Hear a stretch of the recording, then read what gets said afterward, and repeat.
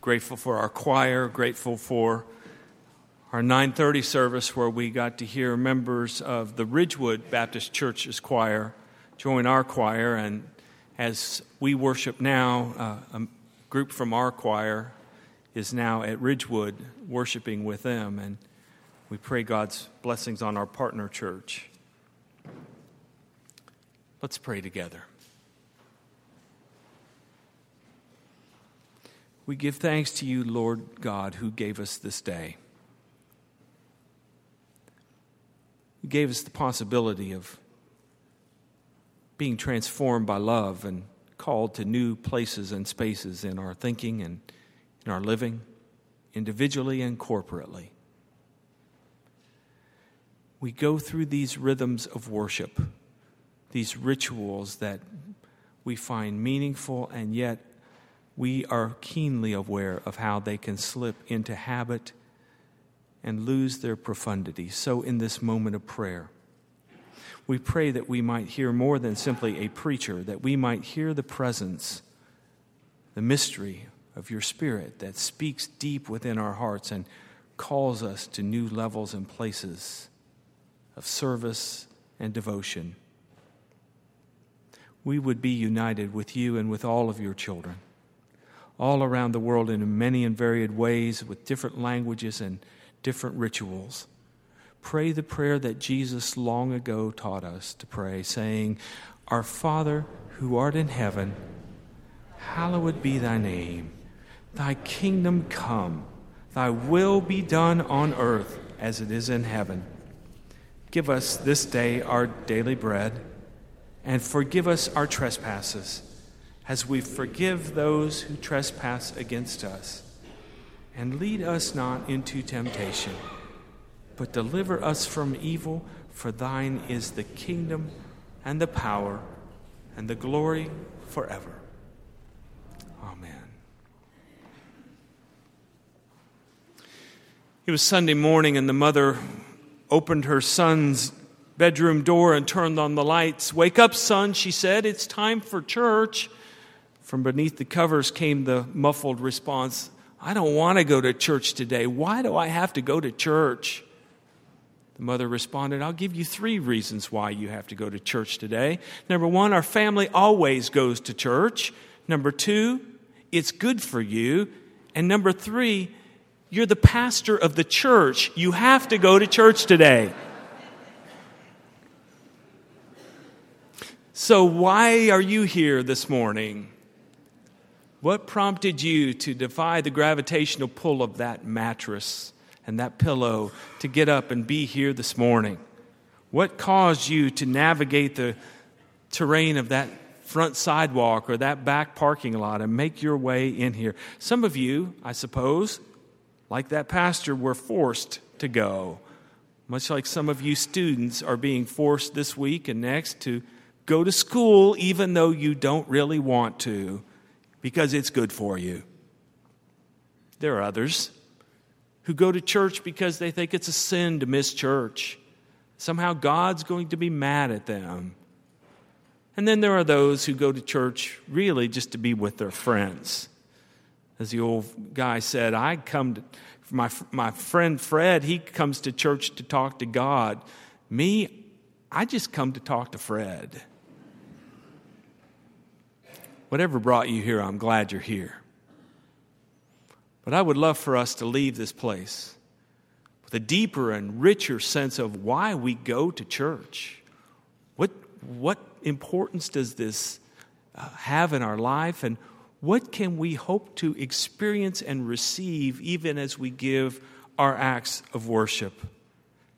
Last week we read the parable of Jesus, often called the parable of the rich fool, the story of the man whose land yielded so abundantly that his barns were not big enough. He had to tear down his existing barns in order to build bigger barns so that he could keep what was his and feel safe and secure in what he himself owned. Much to the contrary, the message that Jesus gives says life is essentially a gift. A gift. It's not something that we can hoard and store up and have our ample goods so that we can feel good someday, but that rather than greed, generosity is the heart of God. That generosity is a kingdom value and speaks to the very nature of God. Therefore, Jesus goes on in this passage to say, don't worry. Don't worry about things. Strive first for the kingdom of God. And then in today's text, Jesus says to his followers, don't be afraid, little flock. It sounds kind of condescending, little flock. But Jesus is being realistic here. The people who follow his way are in such a minority. They're going so much against the flow of the culture in which they live that they're like a little flock surrounded by wolves. But don't be afraid, little flock, for it's your Father's good pleasure to give you the kingdom, the dream, the hope of God that makes all of life worthwhile. Wow!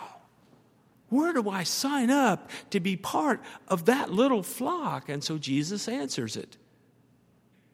Sell your possessions. Give alms. Make purses that don't fade away or rust away. In other words, where your treasure is, there your heart is also. We might say today, put your money where your mouth is. Whew, that's a rough entrance fee. That's a pretty hard initiation to be part of this little flock. I mean, let's meet in the room outside for all those who are ready today to sell all your possessions. It'll be a short meeting.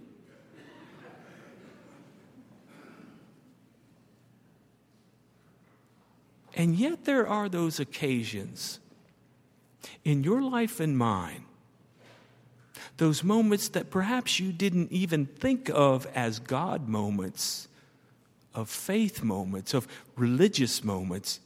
You've had those moments in your life where something has come over you and you have acted kindly or generously or graciously.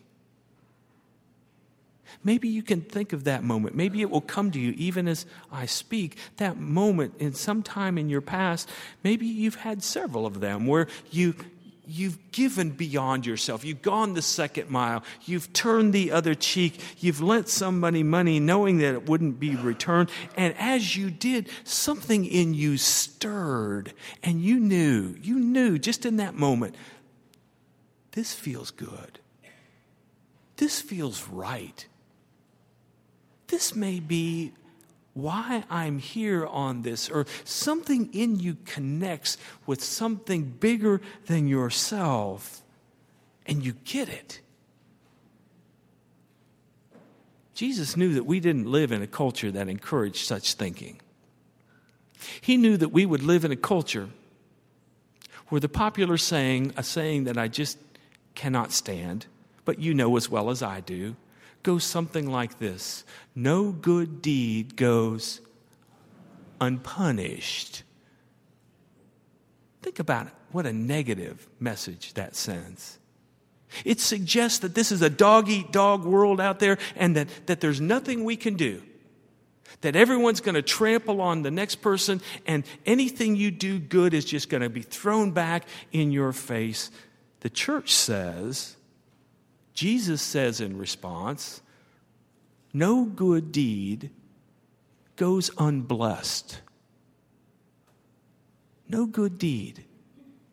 No act of love, of self-giving, doesn't have within it the possibility of experiencing that connection to God that makes all of life worth living. That's why I go to church. And frankly, I'm glad I get to go to church 3 times on Sunday. I feel sorry for Nina. She has to listen to this sermon 3 times. But I need 3 times. And every time, not about you, but every time we sing a song or pray a prayer, I hear a piece of it that I didn't hear the last time. And I need that. I need to be prepared as much as I possibly can to have my ears tuned and my eyes focused and my hands unencumbered and my life undistracted and undistorted and undissuaded so that I'm sure I'm ready and awake, my lamps lit, the fuel ready for that moment when grace that comes to me can pass through me to some other group of people and the world, the kingdom, can come. And God's will can be done as we just prayed on earth as in heaven. I think that's what the Hebrews had in mind. The writer of the book of Hebrews had in mind about faith. We read it as our call to worship. It's about a trust that is beyond what we think in our heads. It's how we live our lives. That's what faith is. To say you are a person of faith is not simply to say you believe facts about Jesus. It means that you walk in this way. It's like that familiar story, you know, of the tightrope walker who one day decided he would leave the circus and the safety of the net, stretch a wire across the Niagara Falls, get a wheelbarrow, and proposed to walk from the United States side to the Canadian side, pushing a wheelbarrow across the wire. How many of you think I can do it? He asked the crowd. They all roared, "We believe you can do it." Do you really think I can make it from here to there with all the wind and all the challenge? We know you can do it, they said. Then he asked, "Which of you will ride in the wheelbarrow as I push it across the wire?" Faith is stepping into the wheelbarrow, living this life. I talked to an Army veteran this week about faith and religion. "No offense, Reverend," he said, "but I think church is stupid." I thought to myself, well, no offense, but I think you're stupid. But I didn't say it out loud, thanks be to God. But he said, I think institutional church is not worth it. You go through these rituals on Sunday. I could be out walking in the park. You do these things at church. I believe in God, I guess. Mainly, he said, I believe in karma. I said, I understand how church can feel dull and lifeless. I understand the possibility of having worship that is meaningless. In fact, long ago, one of the writers of the Bible, Isaiah, talked about a faith that's dull and lifeless, about sacrifices being offered to God and solemn assemblies being gathered, and God saying, just stop it. Just stop it. This means nothing to you, and thus it means nothing to me. But I wondered with this Army veteran, if there might be more to this rhythm of what we do Sunday after Sunday than meaningless ritual. What if, I posed to him, what we do here in church is much like what happens in the military as we form soldiers by having them go through rituals and rhythms that in any given moment may feel lifeless and meaningless and purposeless. We teach them how to make a bed, just so. How to wear a uniform, just so. How to march in step, how to turn to the left and right, just so. I've never known an army to win a war based on how beds are made, uniforms worn, or marching in step is lived into. On the other hand, what those rhythms do is form soldiers into people who know that it's not just about them, who know that attention to detail is keenly important, who know to keep themselves awake and alert and ready, because they never know when the sergeant is going to come in and inspect. That in just that same way, when the church gathers to praise God, to pass the peace among ourselves, to make our confessions of sin, to ponder what the Scriptures say, to pass the offering plate, to sing songs, to have quiet moments, they're all about forming this little flock into soldiers of Christ. And our weapon is the work of love, self-giving. It is the way, the truth, the life that Jesus Christ came into the world to give to us. We don't do these drills without purpose. It's why we come to church, to be formed and reformed and prepared and alert, like the homeowner who doesn't know when the thief is going to come. We're formed into soldiers of Christ. You also be ready, said Jesus, for the Son of Man's coming in an hour that you do not expect. The writer of 1 Peter says, always be ready to make your defense and give an account for that hope that is within you. That's why I go to church. I go to church to learn to love more completely, more constantly, more unconditionally. I go to church to see the world more broadly as well as more closely. I go to church so that I'm taught and formed to make choices from a larger frame. I go to church so that I don't forget that there's God. Madeline L'Engle says we use our minds as far as we can, and yet we acknowledge that our minds cannot take us all the way, that there's God. I go to church to remember again that there's God. I go to church in order to understand that the way of Jesus is not a supplement to the dominant ways of this world. Can I say that again? That the ways of Jesus aren't simply a supplement to the dominant ways of this world, but rather they are an alternative way, a different way. Don't be afraid, little flock. For it's the Father's good pleasure to give you the kingdom. But we're going to be walking in a different way. I go to church to be reminded that Jesus didn't come to give us these rituals of worship just to confuse our busy lives, but to invite us into a new order, a new way, a new truth, a new life, wherein the kingdoms of this world shall become the kingdoms of our God and of His Christ. As I say those words, some of you recognize them. Oh, those are words from the Messiah. They are. But first they were words from the last book of the Bible, the book of Revelation. It's a book of the Bible that's often bastardized by the church. It's often reduced to simply a prediction about the end of time. Much as the passage we have this morning from Luke 12 is often reduced to a passage talking about the end of time. I think that's a cop-out. I think it has to do with Jesus Christ coming into the world today. The choir sang, Lord, we give you thanks for the beauty of this day. Why? Why is it so beautiful? How can we say it's beautiful in a world of pain and brokenness? How can we sing such a ridiculous line? Because in the midst of the brokenness, in fact, through the brokenness,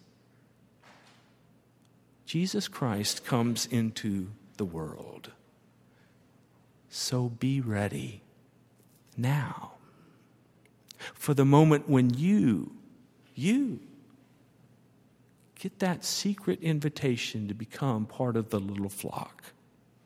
When you have your hand on the knob to open the door to the kingdom of God in this world, it can happen at any time. It might happen in the hallway after this service. It may happen in the parking lot. It may happen on your drive home. It may happen in your neighborhood or tomorrow morning or this week at school. For Christ is coming into the world. We've heard many times the story of the old shoemaker who dreamt that Jesus was going to come the next day and visit him in his little shop. He woke up so convinced of the dream that he began to act on it. He cleaned the shop from one end to the other. He set candles around to welcome Jesus. He even made a special pair of shoes to give to Jesus and prepared a meal that they might share together when he came into his shop. He sat down to wait. And about midway through the morning, an old man knocked on the store's door. And when he opened the door, he saw the old man wearing a pair of old shoes that were tattered and torn and full of holes. He invited the old man in. And of all the shoes in his shop, the only ones that fit him right, fit him well, were the shoes that he had made for Jesus. He put those shoes on him, tied him up tight, sent him off with his blessing, and returned to his waiting for Jesus. The afternoon wore on. The food was getting cold.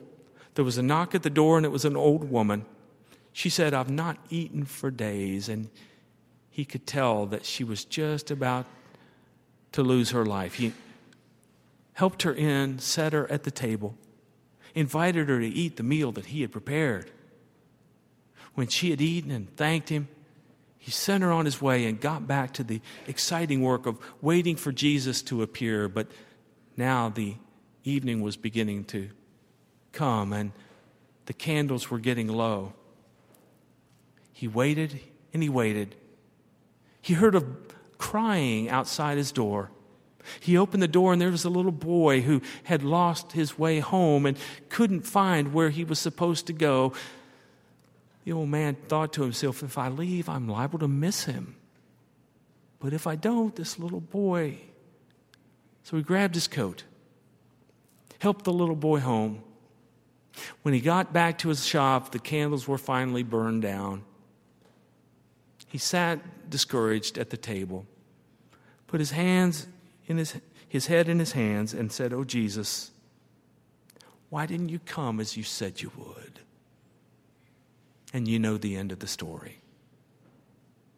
Somewhere deep within him, a voice says to him clearly, "Lift up your heart. I kept my word. 3 times I knocked upon your door. 3 times my shadow fell on your floor. For I was the man with the bruised feet. I was the woman you gave to eat. I was the boy on the homeless street." That's why I go to church. I don't want to miss him when he comes. I love the end of that passage where Jesus says to his followers, if you are like those attendants who wait for the bridegroom to show up, then the bridegroom, when he arrives, will put his apron on, will invite you to sit at the table, and will feed you, which is to say, what we give, we receive. Thanks be to God. Let's pray together.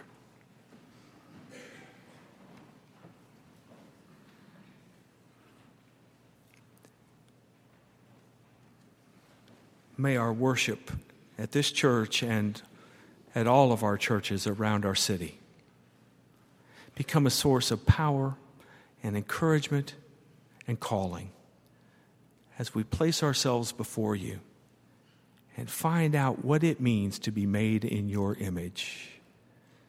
This is our prayer in the name of your Son, our Savior, Jesus Christ. Amen.